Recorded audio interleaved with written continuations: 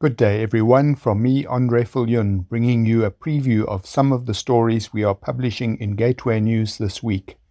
A Christian-organized prayer rally in support of Israel was cancelled on Sunday after about 1,000 militant Palestine supporters, some waving Hamas, ISIS and Hezbollah flags, illegally invaded the venue at Sea Point, Cape Town, several hours ahead of the scheduled 2:30 p.m. start.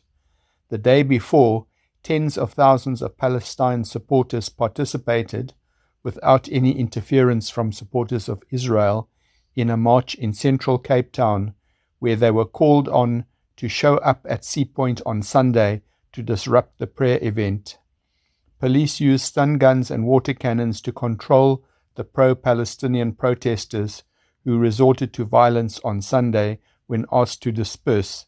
Police confiscated 2 firearms from protesters and arrested 3 on charges of public violence, which were dropped at the Cape Town Magistrates Court on Monday, apparently due to lack of evidence. Vivian Mayberg, National Director of International Christian Embassy Jerusalem, South Africa, one of the organizers of the prayer rally, said an elderly man's finger was broken when a protester tried to wrest away his Israeli flag. Several other people from the small group of Christians at the venue when the pro-Palestinian invasion began were assaulted and threatened, she said. Cape Town and South Africa have crossed a line. We always knew there were Islamic militants around, but we have never experienced real violence or anti-Semitic attacks, she said. She said the prayer rally group had to be escorted out of the area for their safety. Some of them regrouped in a parking area at the Cape Town Stadium for an impromptu prayer meeting with worship led by Christian singer and pastor Heinz Winkler. Mayberg said about 2,500 people had been expected to join the prayer rally that was organized to stand in solidarity with Israel after the nation suffered brutal attacks by Hamas on the 7th of October, and to pray for the release of 239 Israeli hostages still held in Gaza. Ahead of the event, she called on churches to support the prayer rally in Cape Town last Sunday and a similar event at the Union Buildings, Pretoria, this Sunday, the 18th of November. She challenged the church to stand strong with our Jewish family in the face of rising anti-Semitism, lies, a media onslaught, and anti-Israel protests going on worldwide. Bafana Modize, national spokesman for South African Friends of Israel, one of the organizers of the upcoming prayer rally from 2:30 p.m. to 4:30 p.m.